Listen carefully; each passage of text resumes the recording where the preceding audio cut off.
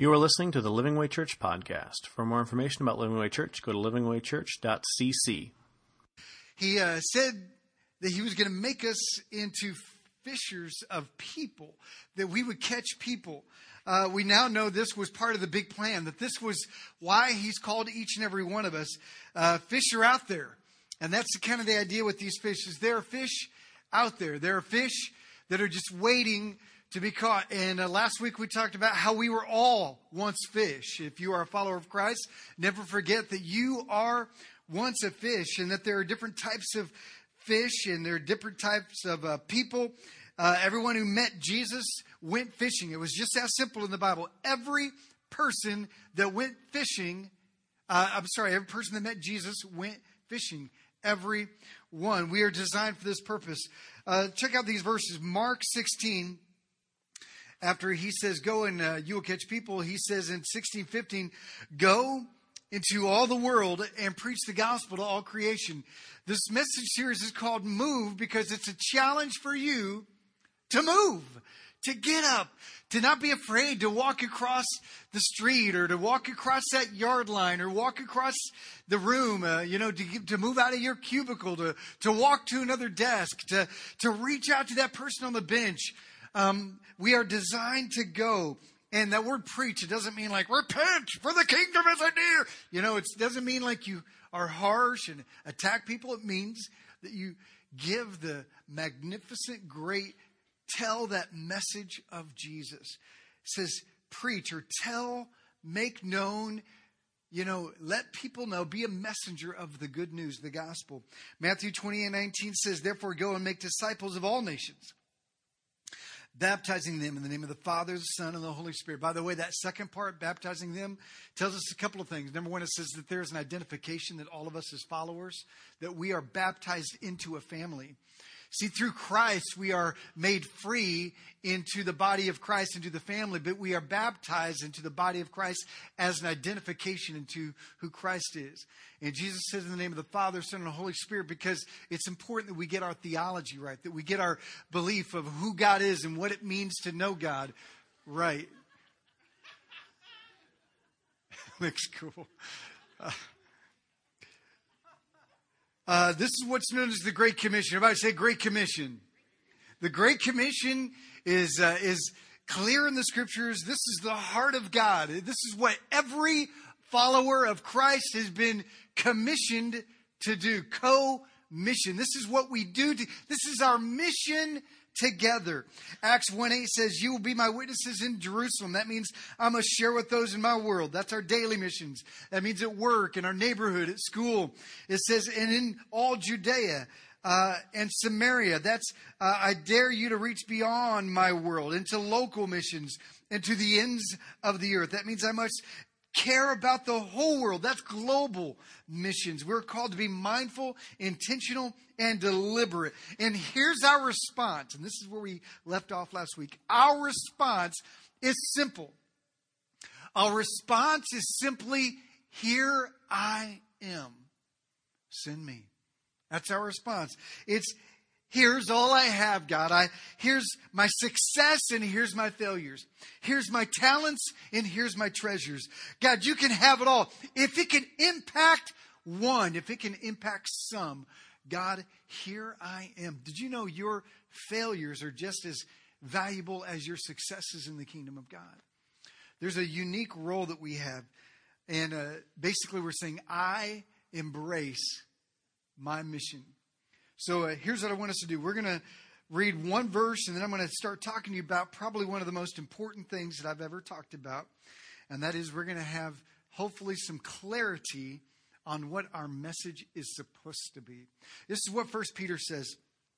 The Apostle Peter, in his first letter to the churches, he says this in chapter 3, verse 15. He says, always be prepared to give an answer to everyone who asks you to give the reason for the hope that you have. He says, be ready to talk to somebody. You see, if you're living a life that reflects Christ, people are going to ask you, what's up with you? They're going to ask, why are you so different in your outlook? Why are you so different in your attitude? Why are you so different in how you treat people and how you love people? What is it? Be ready to give an answer for the hope that you have. says, but do this with gentleness and respect. I'll see a lot of times that's what we fail at. We're ready to jump down someone's throat, but we are not very gentle or respectful, are we? Are we? No, we're not. He says, keeping a clear conscience, that means living a life that doesn't cause others to kind of condemn you. It means you live above accusation. He says, so that those who speak maliciously against you, against your good behavior in Christ, they may be ashamed of their slander. That means that, don't give them a reason to talk bad about you or about Jesus. Okay? So I want you to be ready. And today's message hopefully will give you some help on how to be ready. We're just going to let them fly around for a few more minutes. Is the shark still out there? All right, he's coming down. All right, we're going to let them fly around for a few more minutes. Here's what we're going to talk about today. To be effective in this, we have to answer. We have to settle some questions in our heart. Here's some of the questions. I'm just curious that if a person came up to you at work or at school or in your neighborhood and asked you this question, what would your answer be? Here's some of the questions. Is there truth? Does it apply to everyone? There's what's known as absolute truth. That means, is there such thing as a truth that's absolutely true for everybody? That's a big question. Because a lot of people say, well, it's true for you, but it may not be true for me. Some people will say, well, that's your belief system and I have my belief system. And we have to respect people's opinions. However, if there's absolute true, then there's absolute false. And we have to ask that question, what is the truth? Is truth relative to each person? Is there such thing as something that is true for everybody? Another question we'll have to ask is the Bible true? Oftentimes when I witness with people, that's one of the first questions I ask is, do you believe the Bible? And if they say yes, then my entire conversation is wrapped around scriptures. Because then they are confronted with what the scriptures say. They've claimed that it's true. But if they don't believe that the Bible is true, then what I do is I take a more historical route on who Jesus is and that he lived, he died, his tomb is empty, and people gave their life, and they died a very terrible, torturous death, proclaiming that they saw him alive. No one would die for a lie. No one would die for a deception. And I talk about life set free, and I use the Holy Spirit with select verses to break through their heart. But we have to ask, is the Bible true? Does it still apply to our life, to this age, to our culture? If it's true, how can something that is thousands of years old be relevant today? Oh, look, they're swimming together. And then another question we have to ask is does truth change? Because that's a big question. Does it evolve? Does truth adjust to culture? Because that's a big question that the church is confronting right now in the United States. And that is, if the Bible is true and it applies to culture, does it change or evolve according to what's going on in culture or life? If truth is flexible to our circumstances, is it still true? And this is a big question. In John 18, Jesus was about to be crucified. He was arrested. He was standing before Pontius Pilate. And Pontius Pilate took him aside. And he's like, people are saying all these things about you. And he looks at Jesus and he says, what is truth? Jesus basically had told him, you're looking at it. So what I want to do today is I want to hopefully shed some light on what is truth. And remember, if there is true, there is false. And because something cannot be both. Some might say, well, that's your thing. Some say, how arrogant and bold for you to say that there is no absolute truth. Somebody here in this room, you might even know somebody, maybe you yourself are going, how can you say that this answer that you're giving today is the truth? How do you know? And someone might even say, there is no absolute truth. And I'll say, well, you know what? You just said an absolutely true statement for you. And what you're trying to proclaim is something that you say is truth. And I'm saying something is truth. So one of us is wrong. So I want to challenge you today. Let the Spirit of God do something with you today. Because if there's true and false in life, there's true and false when it comes to God. There's true and false when it comes to eternity. There's true and false when it comes to the grave and what happens after the grave. They cannot all be true because they contradict each other. So let's bring these fish in. And I think they were kind of working this week. Last week I had another fish, a third one. I ended up giving it away. So it's nice to see these guys swimming around the room. That was my goal. All right. So here's what the question is. Who's right? Because we have different groups. We have atheists. And if you're not sure what an atheist is someone who basically says that God is a construct of the human imagination, of the human mind, and does not exist. And because that is the position of an atheist, there tends to be cynicism or negativity towards those of people of faith, of any faith. So some atheists are very negative. Some of them are not negative, but many of them are negative because they see other people as just being intellectually ignorant. So an atheist says it is an imagination of human beings. Then there's the agnostic, sometimes confused with an atheist. And an agnostic says that there might be a God, there might be gods, there might be all kinds of things, but no one can know, and what's the point? That would be an agnostic. An agnostic basically is saying no one really knows. We might have a God, but nobody knows. And then there's obviously false faiths, or that's what I would call false faiths, world religions. You've got Buddhism and Hinduism. You've got Taoism. You've got Islam. You've got religions of the world. You've got ancient tribal religions and ancient religions that aren't even practiced anymore. You've got shamans. You've got Native American mysticism. All these religions, these faiths from around the world, some of them tiny like tribal religions to massive organizations like Buddhism. Are they true or false? And then there's what are known as cults. And we're going to talk about cults primarily next week. I was going to talk about them this week, but I felt like we had to lay a solid foundation on a few truths before we dive into that. Next week, we're going to have an open Q&A on cults and world religion. So I want to invite you to bring somebody. Of course, bring yourself. And we're going to answer some questions on cults. But what is a cult? Well, to the world, a cult is basically somebody that controls or manipulates people.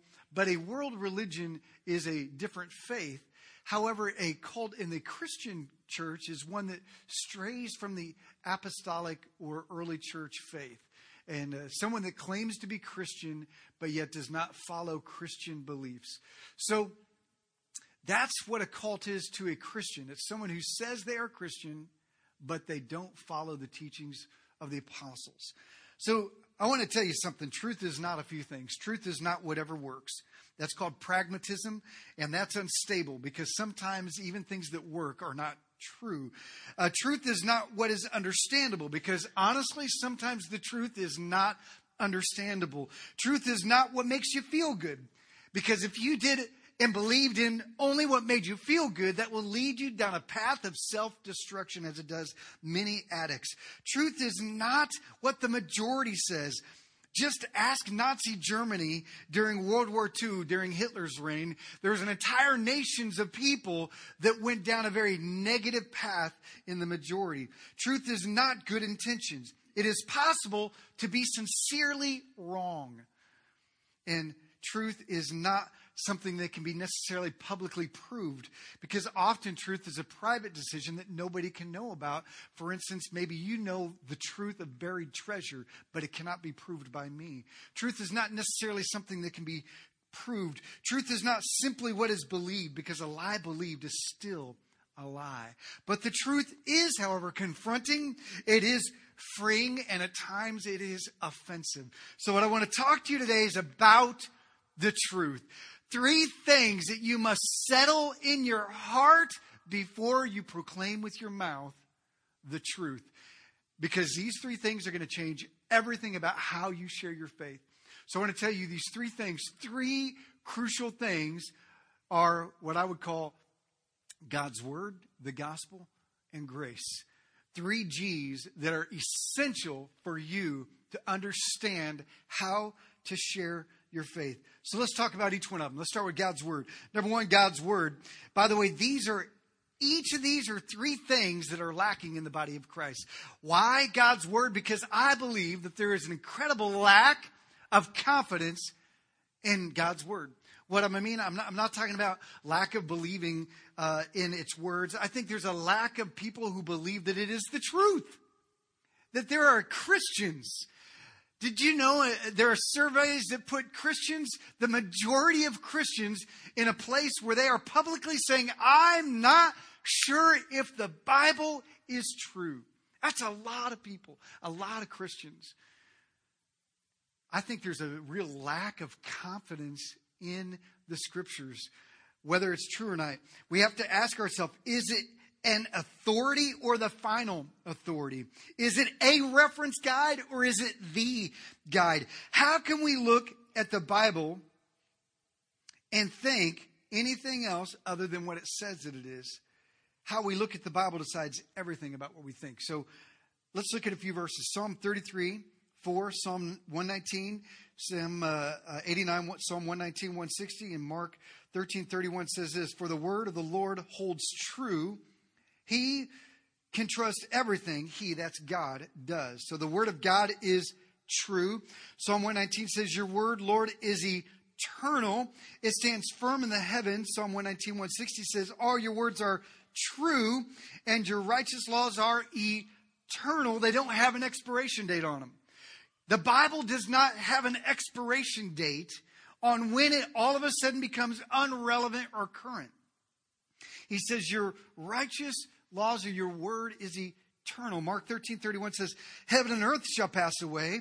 Cultures, fads, opinions, ideas, even our intentions, our desires, our creations, heaven and earth, everything will pass away. But the words, he says, but Jesus says, my words will not pass away. He's quoting two other Psalms where it says the grass withers and the flower fades, but the word of God shall remain forever. In a world where the Bible is under attack, there are many people that claim that the Bible is fluid or fake or forged, and that in the midst of whatever the world says about the Bible, we must settle in our heart if you are a follower of Christ. And if you're not a follower, then this is a place to start. We must settle in our heart if the truth remains. Because if the Bible is true, we cannot pick and choose what we want to believe out of it. Because if it is true, it is absolutely truth, and we don't get to decide what we're not going to believe. See, I want you to write this down when it comes to God's word. The Bible is claims to be God's very words. It doesn't claim to just be the ideas or opinions or thoughts of men, but the Scriptures from beginning to end claim to be God's very, very words. Not only holy, not only one of many Scriptures, but the very true words of God given through inspiration to very imperfect people. There's a verse here in 2 Peter 1:19 that says that the Scriptures are designed by God's will, not man's will, given through inspiration. God breathed through men, and in many cases in the Old Testament, through women who heard God and listened to God. They were imperfect people speaking and giving the very words of God. 2 Timothy 2:15 says, present yourself to God as one approved, a worker who has no need to be ashamed, rightly handling the word of truth. So this is important. We need to understand two things about that verse. It says, number one, this is the truth according to Scripture. The Scriptures claim that the Bible is truly God's words. And number two, this verse tells us we must properly know how to use it. We must properly know how to understand it, how to read it, how to put it in the contextual ideas of the writers. You see, we're not to read it through our eyes. We're to read it through their eyes. We read the Bible through the readers of the letters. We read the Bible through the people who are the recipients of that Bible, of those words, of the Scriptures. When we read it through their eyes, we can then understand how it applies to them, and then we can apply those principles and those character traits and those issues that God's calling us to apply to our life. See, we need to remember when it comes to the Scripture, it was written to them but preserved for us. But the Bible is God's very words. We must learn to rightly handle the word of truth. Here's an example. I have here a yardstick. And this is what the Bible is. The Bible is a measure of rule. That means it is a standard by which all things are measured. And here's the deal. When you give your life to Jesus Christ, you may not understand the Bible. You may not, when you give your life to Christ, you understand a few issues of truth, maybe a one or two inches of understanding of God's Word. But then once the Holy Spirit is inside of you, the Bible says that all of a sudden the Holy Spirit teaches us and reminds us and illuminates what God's Word means. So all of a sudden we begin to understand more of God's Word. But here's the deal, is that the Bible is a standard of rule for our life. See, a lot of us, we look at the Bible not as a standard of rule, but we look at it and go, you know what? This is just too long. This is too much. This is too far. And I can't live by that. I don't agree by that. See, here's what the Bible says, that all of us, if this is God's measure of rule, the Bible says all have sinned and fallen short of God's glorious standards. We've all messed up when it comes to his measure of rule. We've all failed at God's word, but it doesn't take away the fact that this is God's word. It means that we are to now, through Christ, have power from sin. Power to break free, to live a life unto the word of God. But here's what we do. We look at God's word and go, yeah, I believe this chapter. I believe this chapter. I believe this chapter. And you know what? It's just too much here. This is how much I want to believe. So this is how much I believe of God's word. And all of a sudden, what goes from God's measure of rule becomes our measure of rule. When we pick and choose what we want to believe and accept, when God says, you know what, you're not believing the whole truth, you're, cherry picking what you want to believe. And when we don't take the whole truth as the measure of rule, we have something less than God's word. And oftentimes it's not even God's word at all. It's just whatever we feel is convenient. All of a sudden, serving God is not about us transforming into his standard, but trying to fit God into our standards. What I want to talk to you about is this whole idea of God's measure of rule. 2 Peter 1:3 says that through the knowledge of God's word and the power of the Holy Spirit, we receive everything we need to live a godly life. John 17:17, Jesus said, sanctify yourself. That means he's talking to God, and he says, God, sanctify my disciples, sanctify my friends, sanctify the people that are following me. That means set them apart. That means purify them. He says, in the truth. And in case you're not sure what he's talking about, he says, your word is truth. You see, oftentimes when we cut short God's truth, we never truly become the sanctified, set apart, different person that God has called us to be. We have reduced God's standards to our standards rather than aligning ourselves with his life. Rather than putting God's word up to our beliefs, to our opinions, what do you think about so-and-so? Well, let's see what the Bible says. Let's measure it up to what the Bible says. What do you think about politics or this or about the culture war and marriage among homosexuals? Well, let's put it up to the measure of God's rule. Well, what do you think about, sex before marriage? Well, let's put it up to the measure of God's rule. You see, the challenge is not about us finding our opinion. It's about finding God's opinion. You guys understand that that's what it means to sanctify, to be sanctified in Christ, to be sanctified by the truth. Jesus says, your word is the truth. Later on, he says, I am the truth. Of course, the Bible says that Jesus is the Word made flesh. So if you want to know the truth, you need to know Jesus. And once you know Jesus, he reveals the truth of the Word. You see, the Bible is a story of our journey away from God and God's journey to us. It is the story of God's views on life and his revealed character in life. It is to be followed and lived out. The truth given to us so that we might know him. It is not given to us to have a list of regulations. It is a love letter from a father to his kids, designed to help us to know his standards so that we might, through the grace of Jesus, be set free from our selfishness and align ourselves with his will. That's why it says that the Bible in the New Testament says we must die to selfish ambition. That word ambition means like desires, opinions, and ideas. We must die to ourself and align. Jesus said, if anyone desires to come after me, he must die daily. Die to himself, pick up his cross and follow me. See, the whole word repent that's in the Bible, that's a word that a lot of people don't like to hear. The word repent just means change of mind. I thought this way, now I think this way. That's called aligning your life with God's word. We repent or we change direction. That's what that means. 1 Peter 1:22 says, now that you have purified yourself by obeying the truth, so that you have sincere love for each other. He says, man, you've obeyed the truth. God's transforming you. He's turning you to great lovers of people. Love one another deeply from the heart. He says, man, live out the word of God. And then he says, for you have been born again. Not of perishable seed, but of imperishable. What's this imperishable seed he's talking about? Through the living and enduring word of God. See, the word of God, like I said, does not have a date where it doesn't become relevant or important or culturally somehow old-fashioned.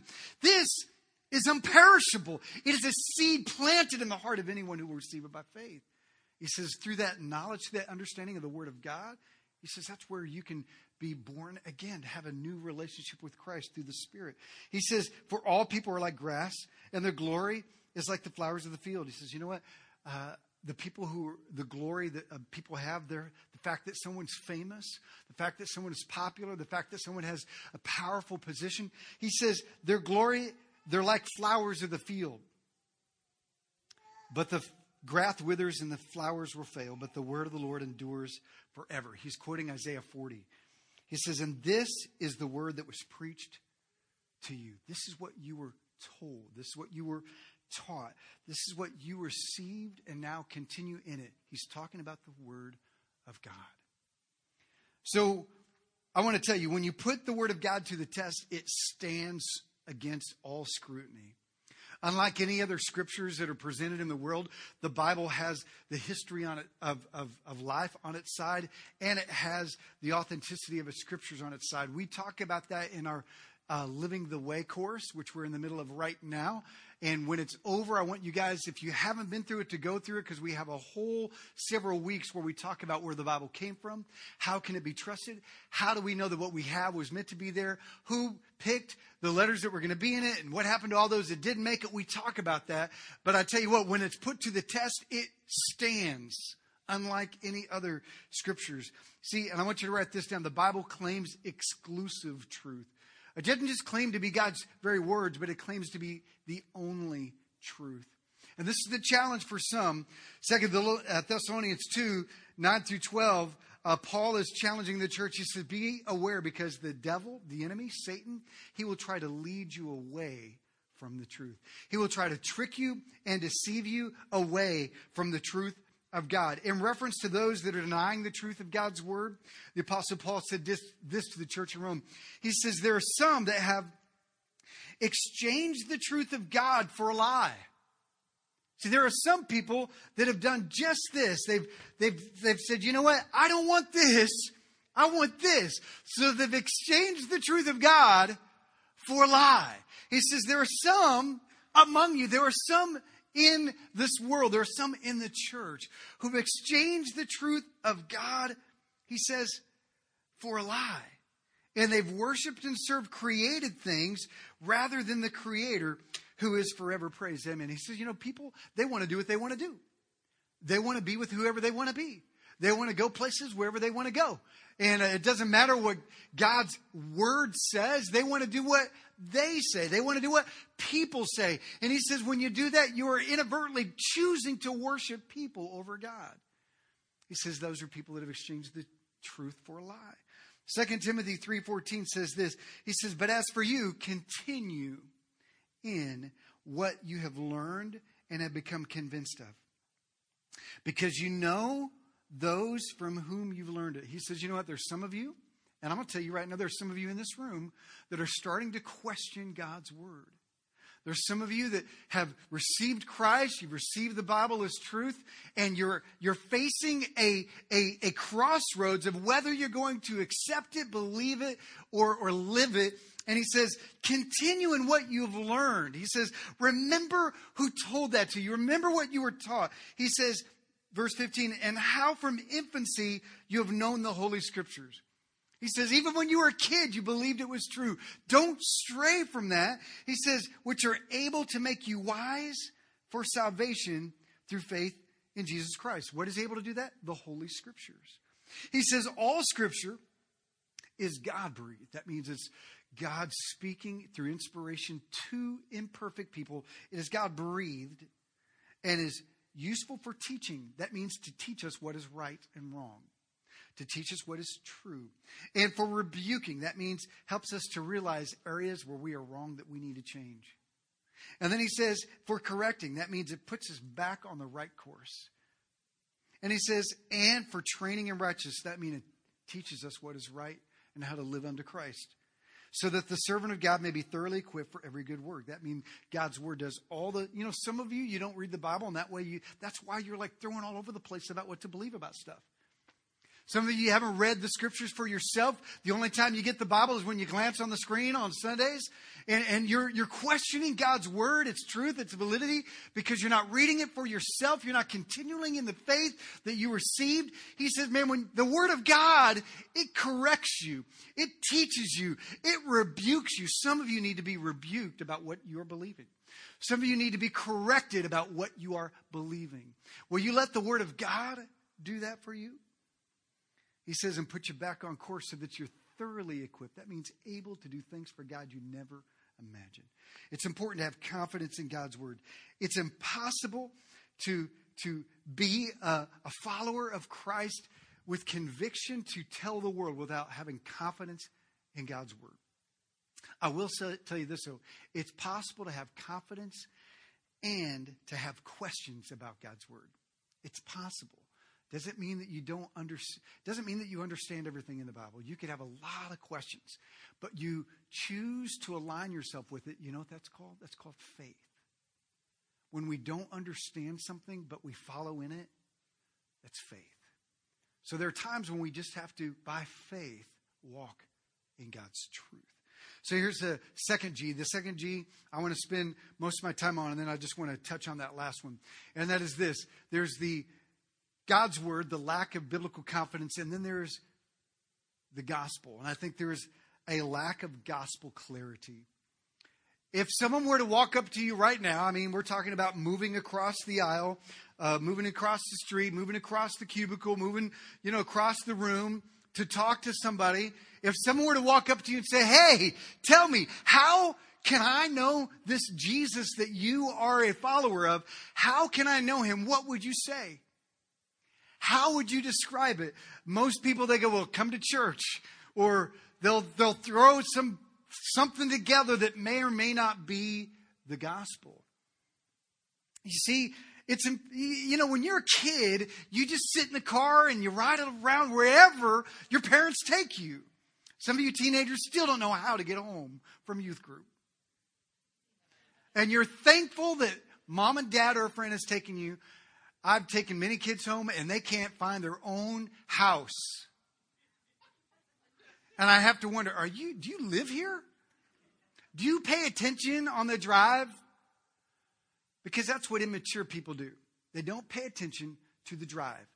Some of you've been cruising along in church. You've been sleeping in church. You've been sleeping through your life. You're not reading God's word. You don't know what the directions are. That's because you're immature. It means you're just a kid in the faith. It's time to grow up and have... See, there's a difference when you grow up between knowing directions and having been there versus living there. So there are some people, I know directions because I used to go to church. And then there are those that, know the directions because they've heard about it from a friend. But then there are those that know directions because they live there. And they pay attention. They know the guide and they're able to take someone home. Can you give directions to Jesus? Ask yourself that right now. Ask yourself, can you give directions to Jesus? This is a question to followers of Christ. If you're not a Christian, I want to ask you, do you know how to get to Jesus? See, here's what we're talking about. The lack of gospel clarity. The word gospel means good, life-changing news for the world. So every time you see the word gospel, it means great, amazing, life-changing news. It means good news, but bigger than good news. It's life-changing news. It's based on history, and because it's history, it's something that must be told because nobody else will know it unless it's told. You won't know history because it's news unless you're told. You see, our life is what's called the show and tell life. We are to show the love, the grace, the mercy, the kindness, the justice of God, and we are to tell of the message of the gospel. See, some of you just think life is just a show life. Just be a good person. And then there are those that just want to tell everybody off. To show and tell. To walk with Christ is a show and tell. So the gospel is good because it answers a problem. I want to make clear of the gospel. I've got additional verses in your notes for you to go home and read for yourself.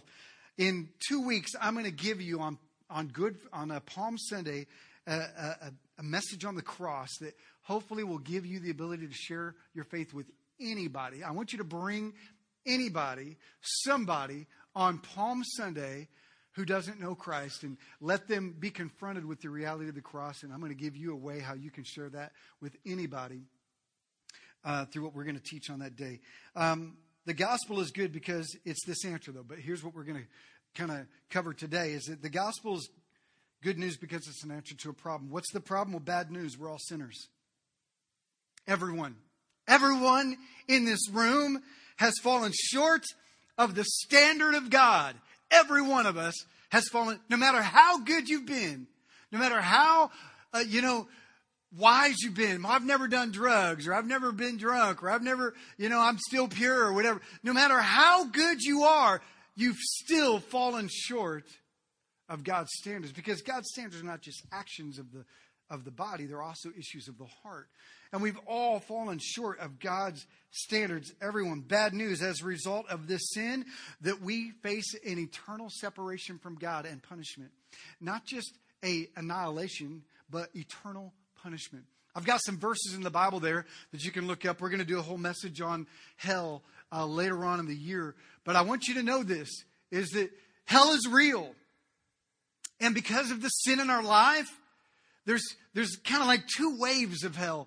The first one is hell on earth, where apart from Christ, we're lonely, we're hurting, we have a hole in our soul that nothing seems to just fit right. We could have everything we've ever dreamed, but we still feel empty and we don't know what it is. That's because you're missing the core of who you were designed to be in connection with, God. The second phase is after this short, brief life is over, whether we live 20 or 200, it doesn't matter. This life is short. And the Bible says that those apart from Christ face an eternal punishment. You can take a look at those verses there. And that's why the good news is so good. Because good news, God came to us. Jesus died on the cross for that very reason, to forgive and to redeem, and to set us free not only in the afterlife, but in this life too. Because salvation begins the moment you bow the knee to Jesus. Salvation begins the moment you say, I was wrong, the word of God is right.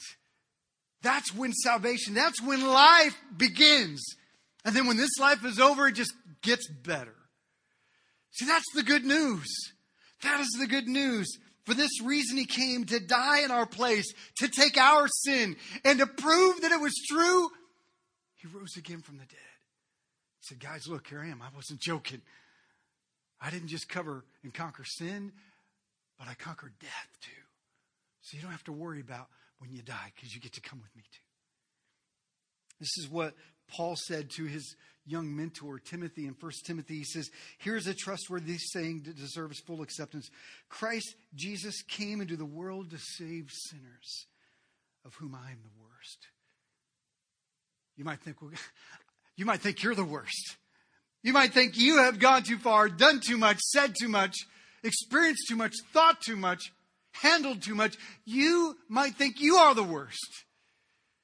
Oh, you're not the worst. And even if you were the worst person that ever lived, the grace of God is bigger, is stronger, is more powerful.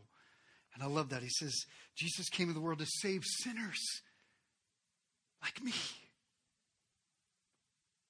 See, while sin separates us, Jesus redeems and releases us from the shackles of sin and shame. That's the good news. You can be forgiven. You can be made new.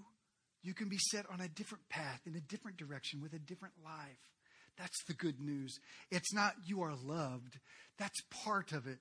You see, the gospel is good news because it's an answer to a problem. We are sinners destined for an eternal life apart from God. But good news, Jesus reconciled, restored, redeemed, forgave us. We can now walk and run with God. Good news.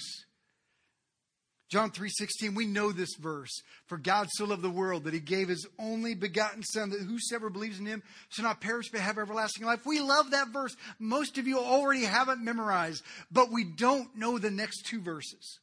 The next two verses give us a very confrontational reality. It says this, verse 17, the very next verse, for God did not send his Son. Jesus is talking, so he's talking about himself. God did not send me, Jesus, into the world to condemn the world, but to save the world through him. He's not here to slap your wrist with the standard of rule. He's not here to line you up and go, yep, you failed, smack. You failed, smack. You fail, smack. You fail, smack. What a loser. Smack. What a pervert. Smack. He didn't come to condemn you. He came to save you. But this is what is a very difficult verse. He was on mission for you because your sin brings death and separation from God. He says this, but whoever believes in him is not condemned. You see, salvation is something we must receive. It's not something that just automatically happens. Just because Jesus died 2,000 years ago doesn't mean everybody on the planet is saved. He says, but anyone who believes in him is not condemned. But, there's a big but here. But whoever does not believe stands condemned already, because they have not believed in the name of God's only Son. He said, we love that verse. God so loved the world. He didn't come to condemn, but to save us. That's absolutely the truth. But that next verse says, if you believe, you have life. But if you don't believe, you're already condemned. You see, our sin separates us. We are already separated from God. We are already on a slippery pole to hell. We are already condemned apart from Christ. He said, if you believe, you have this life I speak of. You see, salvation is a gift we must receive by faith and a promise we must proclaim in faith. In the context of people's lives and physical needs, we meet people where they are, but the message must remain. Here's another thing I want you to know about the gospel. The gospel of Jesus claims to be an exclusive way. Did you know 70% of people believe that they are going to heaven? It's a lot of people. Only 3% in a national survey, only 3% believe they're going to hell. There's going to be a lot of surprised people according to Jesus. Because there's a verse, it's the great scandal of Christianity, a verse that confronts us. It is the theme verse of our church. It's John 14:6. It says, Thomas asked Jesus in verse 5, he says, Lord, we don't know where you're going, so how can we know the way? Jesus basically had said, I'm about to be leaving here pretty soon, because Jesus knew his time to go to the cross was coming. And they said, well, where are you going? We don't know the way. And Jesus said, he didn't say he was a way, a truth, a life, or I'll show you the way, or one of many options. Jesus said, I am the way. I am the way. I am the road. I am the path. I am the journey and the answer. I am the truth. He says, I am the truth. I am the Word of God in the flesh. The answer to what you're looking for in life, that's me. I am what is true. He says that I am the life. I'm the only hope for this life and for the next life. He says no one, no exceptions, not a single person is exempt, regardless of where you are on the planet, regardless of how you grew up, regardless of who or who did not hear the voice of God, regardless of who says otherwise. Jesus said no one, no exceptions, no one comes to the Father except through me. I am the way. You see, there's a little word that's huge. It's the definite article, the. I'm not a way, a truth, a way of life.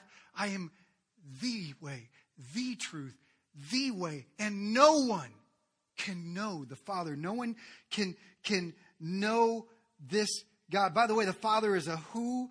He is He is a person, not a principle. He is a noble God. He is not a force. And God says, Jesus says, no one can embrace, comprehend, know, understand, grow, or connect with God the Father without me. Acts 4, 10 through 12, Peter says this. He says, and Peter said, let it be known to all of you. This is for all of you in this room. Let it be known to all of you that by the name of Jesus Christ of Nazareth, who you crucified and who God raised from the dead, there is salvation in no other. For there is no other name under heaven. That means the universe, not just heaven. It means there's no other name in the universe given among men by which we must be saved. He said there's no other way. There's no other name. There's no other message. So, well, that's narrow-minded. That's intolerant. That's hateful. That's bigoted. That's arrogant. All the billions of people on the planet and Jesus, the only way? I can't believe it. This issue is something that is of great stumbling among Christians. That's why I said there is an issue of a lack of gospel clarity. We somehow think, well, if we don't get them, God will figure it out.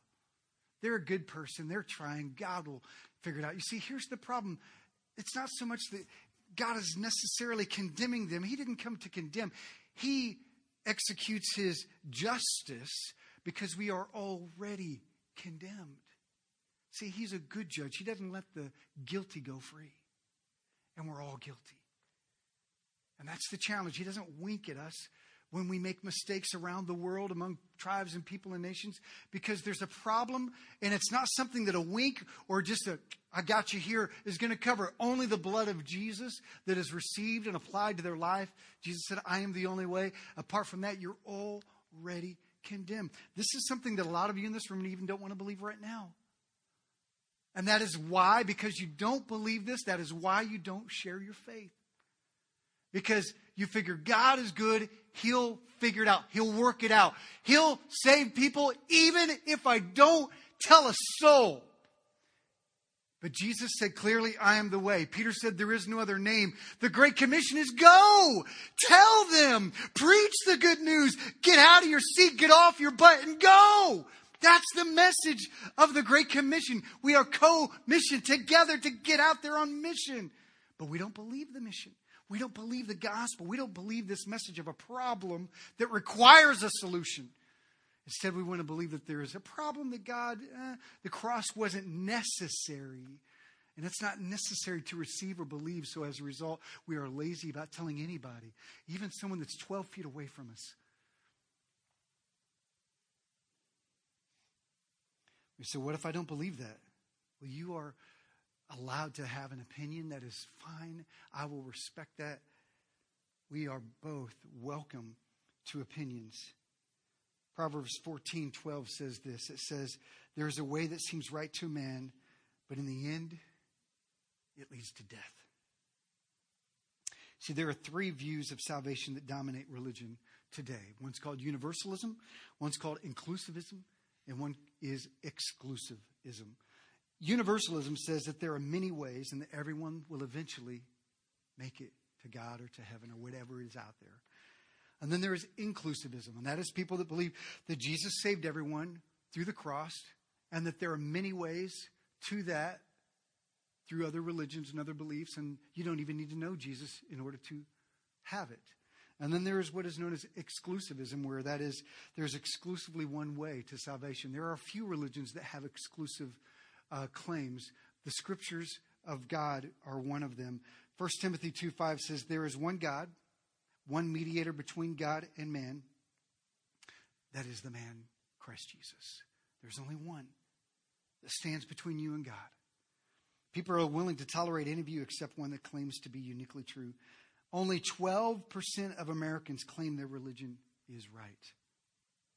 Sadly, this is upsetting, sadly, 57% of Christians believe that there are many ways to God.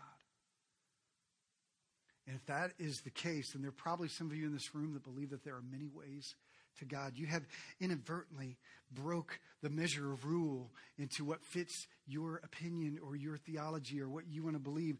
And as a result, we have embraced a lie. we have an epidemic of counterfeit gospels. And I don't have time to go into these this week. I thought I was going to. I'm going to bump it to next week when we talk about cults and world religions. I'm going to talk about this epidemic in counterfeit gospels. Let me explain. 1 John 4, the apostle says we are to test the spirits of everyone who's teaching. We must test the spirits according to God's word and the truth, according to the true gospel. This is what Paul said to the church in Galatia. He says this in Galatians 1:6. He says, I am astonished. I am astonished that you are so quickly deserting the one who called you to live in the grace of Christ and are turning to a different gospel, which is really no gospel at all.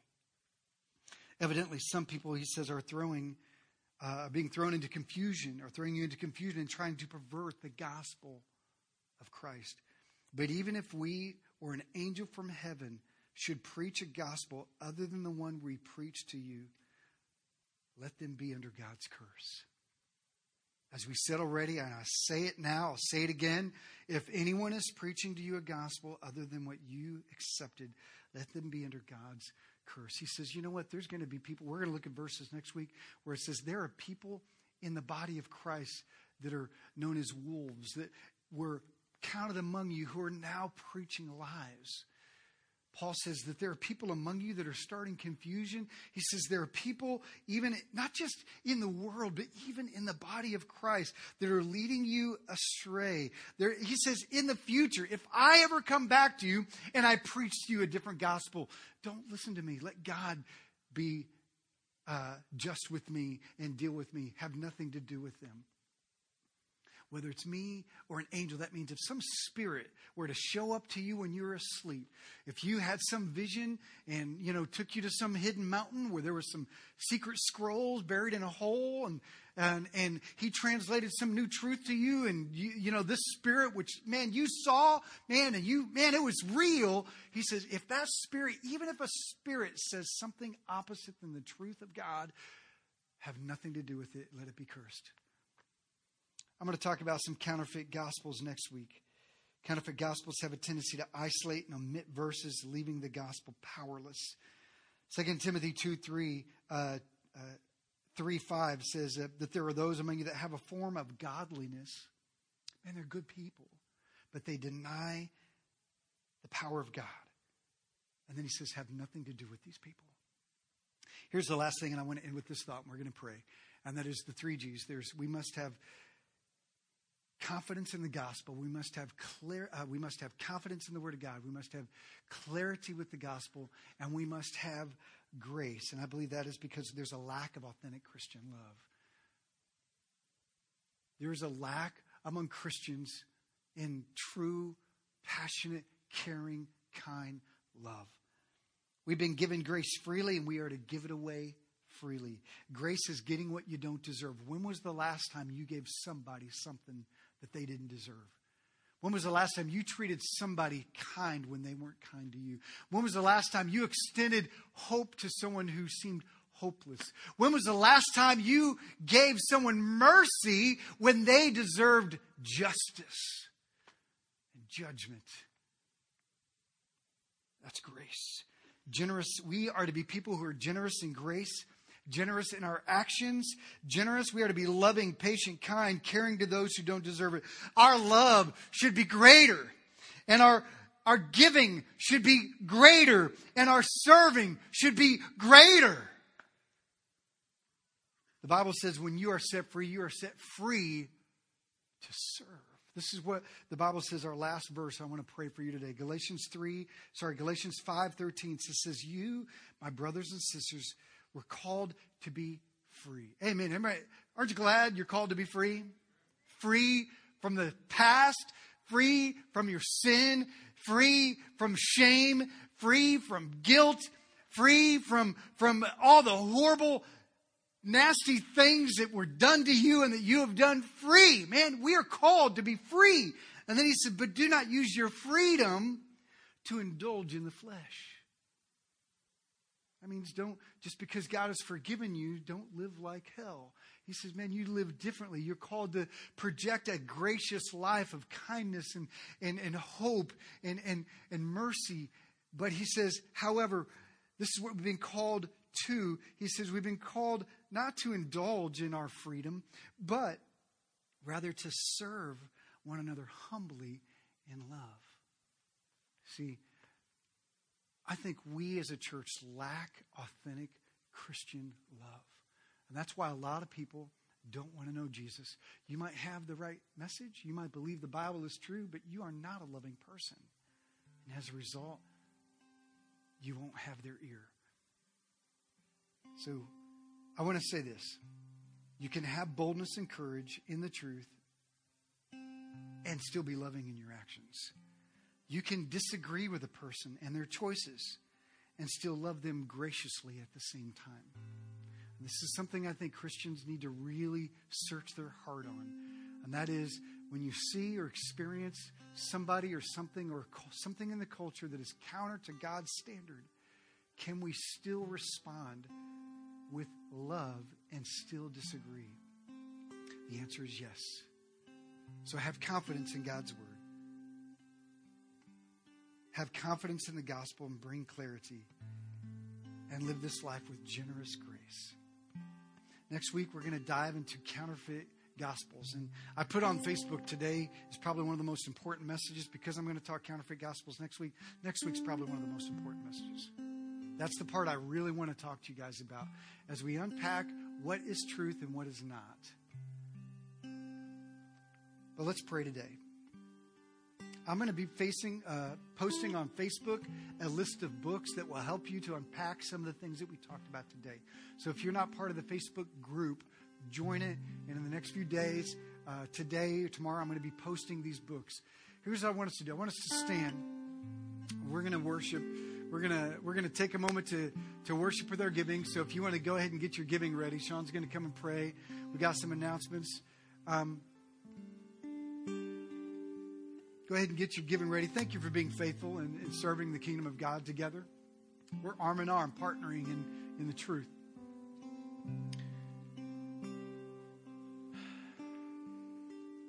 Before I hand it over to Sean to give some announcements, I want to pray for you. Let's bow our heads. Father, we repent. We change our mind. God, forgive us for not holding true to God's word. God, forgive us for not just breaking the standard of rule, but God, for ignoring it. God, that's called sin. And thank you, Jesus, that you died for our sin. That's awesome, amazing, life-changing news. God, I pray that you'd burn inside of every follower of Christ in this room an urgency, a desperation, a deep conviction to tell that news to the world.